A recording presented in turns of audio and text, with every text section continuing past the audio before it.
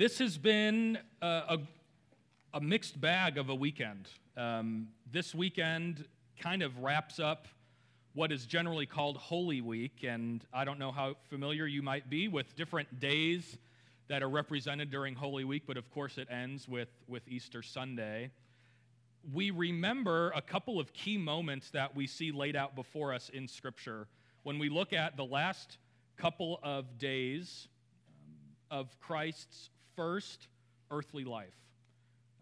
And there's a lot going on just even in that statement, but we look at him get betrayed. Good Friday, if you may or may not have participated in some kind of Good Friday gathering, but Good Friday is this day where we set aside time and look that there was some betrayal that took place that got Jesus to the cross.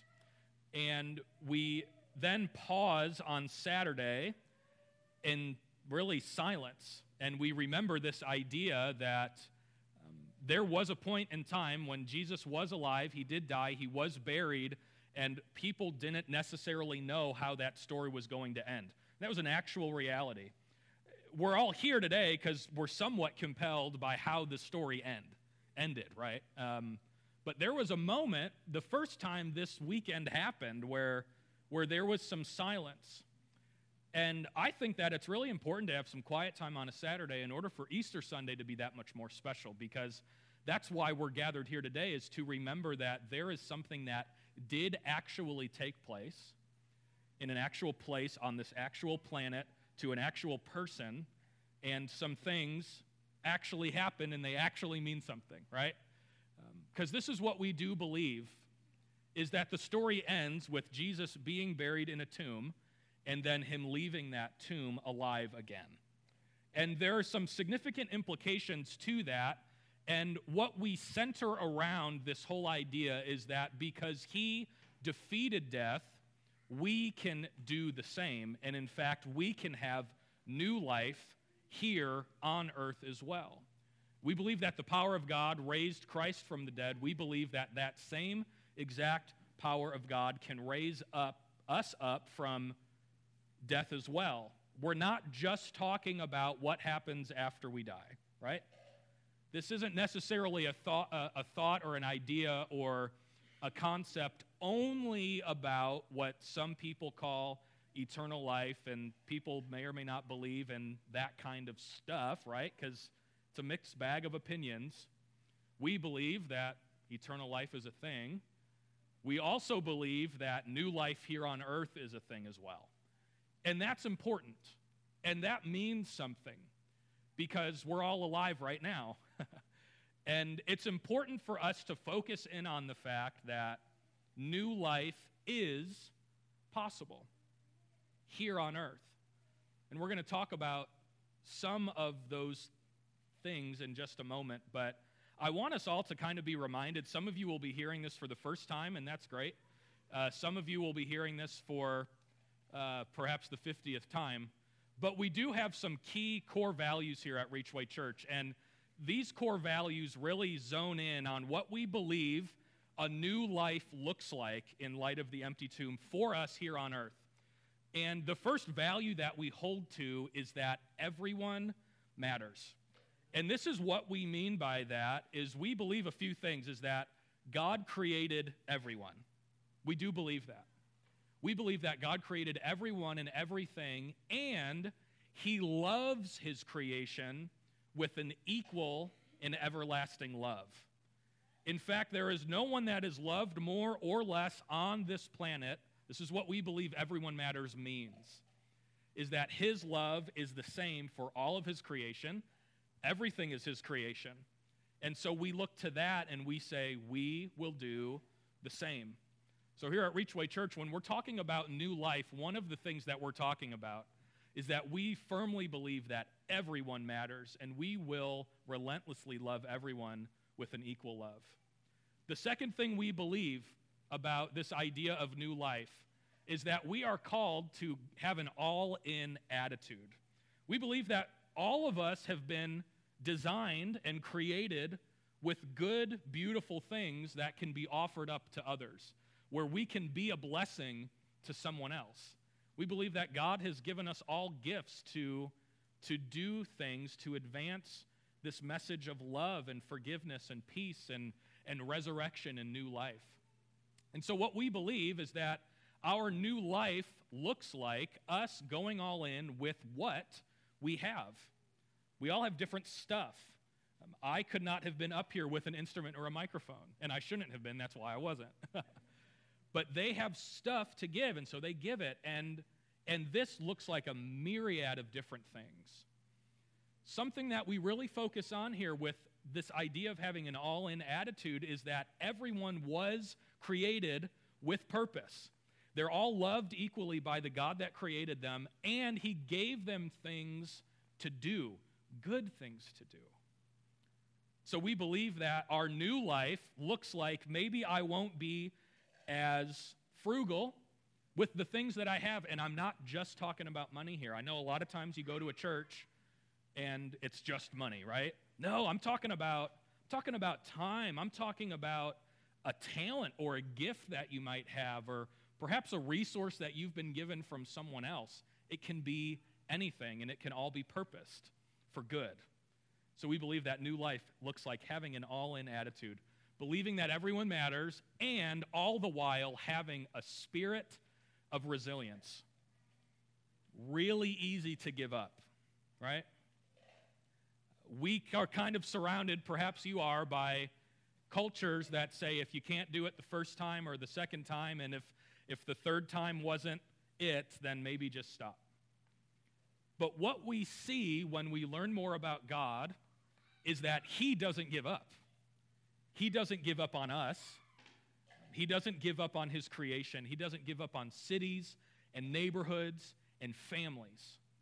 And so what we believe is that we shouldn't give up either. And so this is what we mean by that, is that we are first and foremost not going to give up on ourselves.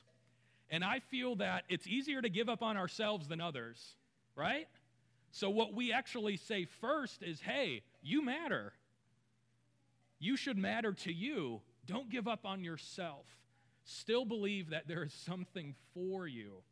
But then, of course, we will not give up on our family, our friends, our cities, our neighborhoods, the people that we interact with. So these are some 3 values that we elevate here at Reachway. This is what we mean by new life.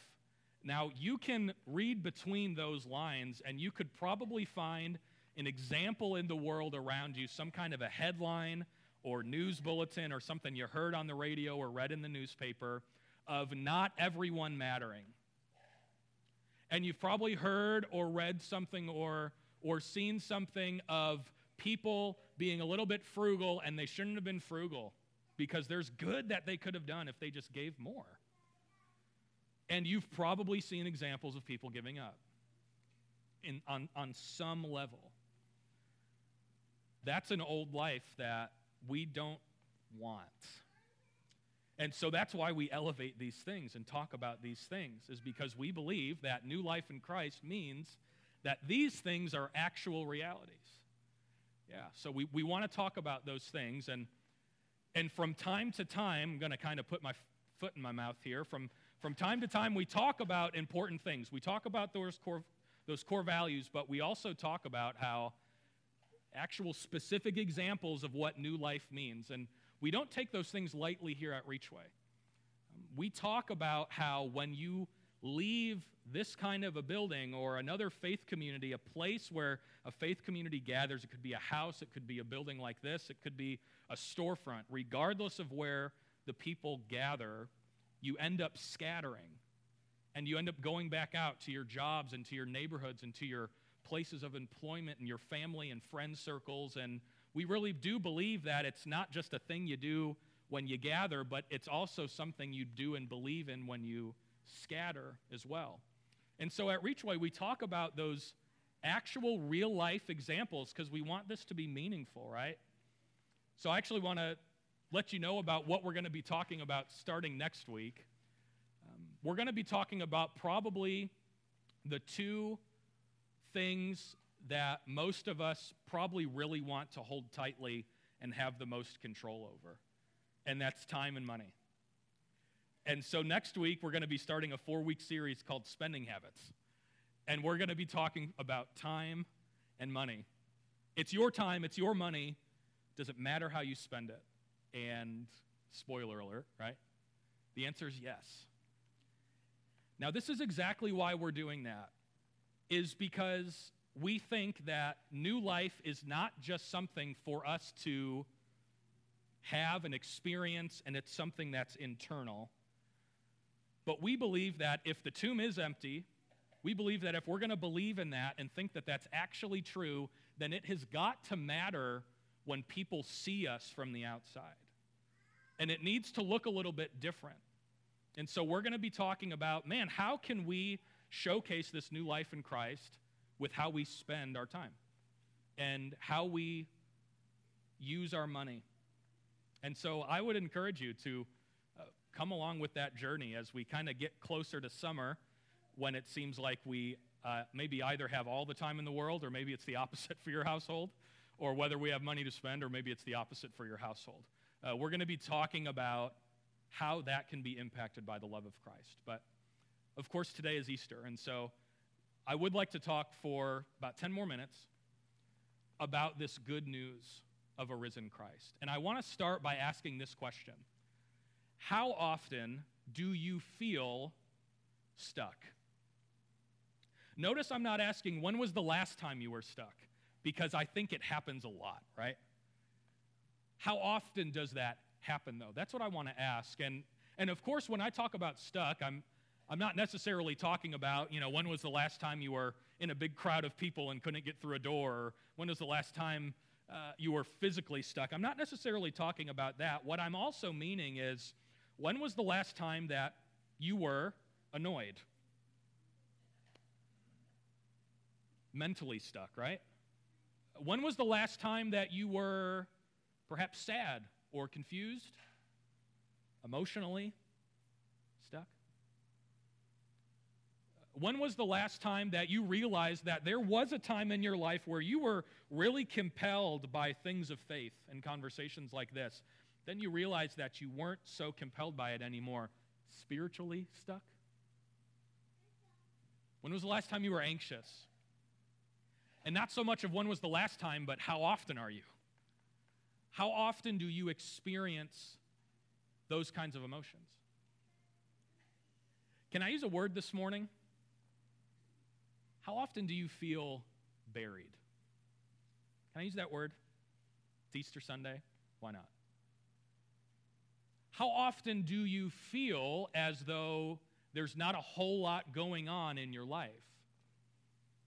Or that you see there's opportunities where stuff could be going on, but it's not. And so perhaps you lose some hope, or you don't want to love as much or forgive as much. And when was the last time you feel buried, stuck in life? And how often does that happen? This is what I do a lot of times. I wish I didn't. When I feel stuck, as often as it happens, right? It's different for all of us, but what I generally do, and maybe you could relate to me, is that I try and take stuff into my own hands. I'm stuck, I'm going to get myself unstuck, right? I am in this state of mind, and so I'm going to do what I can, what I know best to do in order to get me out of this frame of mind, out of this state of mind. And maybe you're like that as well, where you feel something, and so you get defensive to your own self, and you want to get yourself unstuck with your own power and the things that you want to do. That might be more common than the alternative, which would be allowing someone or something else to get us unstuck. I want to look at a passage of Scripture real quick. And I was talking with the worship team before service, and I'm a bit of a nerd, and so I'm going to showcase that this morning, and maybe this will mean something or maybe it won't. But on Good Friday, we talk about a guy named Peter and how he denies Christ. Peter was one of the ones who denies Christ, and that's a significant moment in this whole Easter weekend story. He's one who is asked, as a disciple of Jesus for 3 years, Jesus is arrested, and someone asks Peter, "Do you know that guy who just got arrested?" And 3 times Peter says no. No, no. Peter, in that moment, was stuck. Peter, in that moment, was alive and breathing, and he could see and he could talk and hear, but he was buried because he knew that he didn't want to be associated with some of the gruesomeness and the betrayal that was going on in that moment with Christ. Christ is risen from the dead. He ascends into heaven. We know how that goes. And then Peter ends up writing a letter to a church. This is the same Peter that denies Christ. This is the same Peter that draws a sword during Christ's arrests and tries to attack instead of forgive and be peaceful. And it's one of Peter's letters that we actually get in our New Testament in the Bible. And this is what that same Peter has to say as he reflects on that whole whirlwind of a weekend. This is from the book of 1 Peter, chapter 1. It's just one verse, verse 3. It'll be on the screen behind me as well. This is what that Peter says. Praise be to the God and Father of our Lord, Jesus Christ. In his great mercy, he has given us new birth into a living hope through the resurrection of Jesus Christ from the dead. It's that same exact Peter who days before the tomb was emptied was buried. Emotionally, spiritually, mentally, buried, stuck. And yet, as he reflects on what that empty tomb actually means, and Peter is not talking about eternal life. See that here. In fact, a lot of the earlier Christians, there wasn't as fully fledged of a concept of eternal life as we have now, as we think we have now. What Peter is talking about is that because that tomb is empty, I, Peter, who was the one who denied Christ, can have new life here on earth. This is the good news, and this is why it's fun for us to read the words of Peter on Easter Sunday, is because it was 3 days ago that he would have told you that all of this wasn't true. Otherwise, he just would have claimed Christ as Savior. But the empty tomb meant something for Peter. The empty tomb means something for us today. And so I want this to be what we focus on this morning, is when we are talking about new life, when we are talking about a new life that Peter experiences, when we are talking about new life that I do believe that we can all experience here on earth because of the risen Christ, we want this to be focused on, is that the resurrection of Jesus Christ makes new life possible anytime, anywhere, for anyone. We believe that. We believe that this has direct and actual implications on your day today, on your life today. Anyone, anywhere, anytime, new life can be possible. So I want to ask a couple of questions as we get ready to kind of wrap things up this morning. Easy peasy, right? How do you act when you feel stuck? Where do you turn? Do you turn to a person? Do you turn to a habit? Do you turn to a way of thinking? Or when you feel annoyed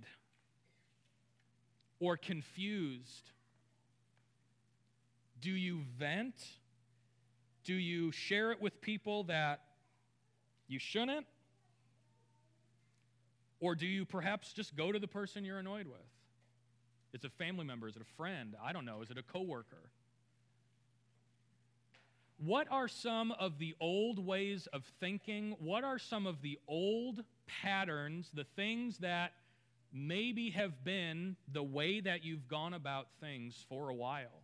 Maybe thinking that everything I've said is not true. I'll give you that card. I understand that there's people out there who think this is all a sham. I get it. I don't. Can I contend, can I present to you that maybe today could be a day where you could rethink something? Because here's the deal. There's only one empty tomb out there. You know how many thousands of years people and families thought, generation after generation after generation, thinking the same way, doing the same things, saying the same things, deciding the same things, but then all of a sudden, someone died and then rose again. Life has got to be different. There has got to be times to rethink some stuff. I would say that there's no better day than today to rethink. There's no better day than today to say, I have known one thing or maybe several things. Man, I just thought this was the way to go. Man, I thought this was the way to think. I thought this was the way to behave. I thought this was the best possible way to do this. How often do you feel stuck? Can I tell you that there is a love, there is a forgiveness and a mercy and a God that can bring freedom to those moments of stuck, can bring freedom to those moments of confusion, that can bring freedom to those moments of anxiousness. I believe it to be true. And so maybe there's a decision for you to make today, and there's no pressure here, and no one's following up with you. I'd love to hear about it if you are, but if someone in here right now is thinking about something that you got to switch around, maybe love so powerful can meet you in your life right now and say, I know you've been doing it that way for a while, but maybe there's a better way. I know you've been thinking this way for a while, but maybe there's a better way. I know you've been viewing that relationship, that situation this way, but maybe there is a better way, and maybe it can be shown to you by the one that has defeated death, by the one that has risen from the grave, and the one that offers you the same exact invitation, is that your life here today can have newness to it, and that as stale as it might be, as old as it might be, that it can be new for you today. So, like we do every single week here at Reachway, we be sure that we have moments of response. And we don't take these moments lightly, because what we believe is that there's power in gathering together, and that something special happens when we can gather together and step into some intentional moments of thinking and praying and learning and remembering. And we believe that if you can do that long enough, and if you can enter into that rhythm long enough, that you might actually have a thought worth thinking and following up with. That there's actually something to this whole church thing, right?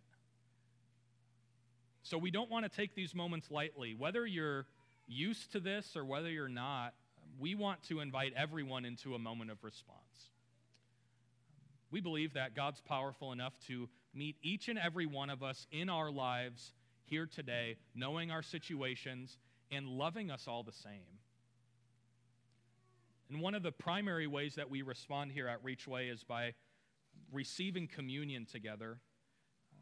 You may or may not be familiar with communion as a function or habit of the church, but we practice it here because we believe some really beautiful and special things about communion.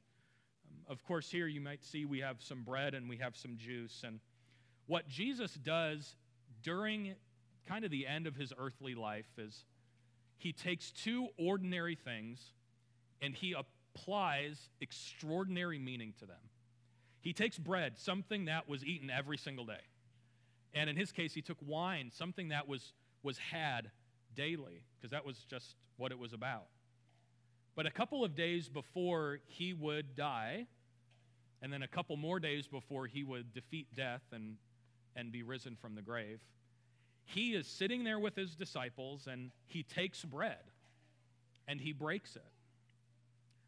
And Jesus, in this moment, knows how the story is going to end, but he also knows what our lives are going to look like. The people who he was with then, and I really, really do believe as the creator of us, he had us in mind way back then. Knowing that we were going to be alive in a world, in a culture that rubbed against the life of Christ, that had tension against believing relentlessly that new life is actually possible.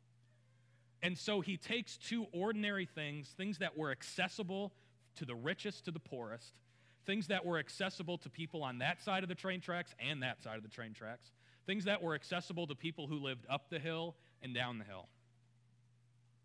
And he says, the next time you take some bread, and when you're gathered together, break it, and remember my body, Jesus' body, that is broken for you.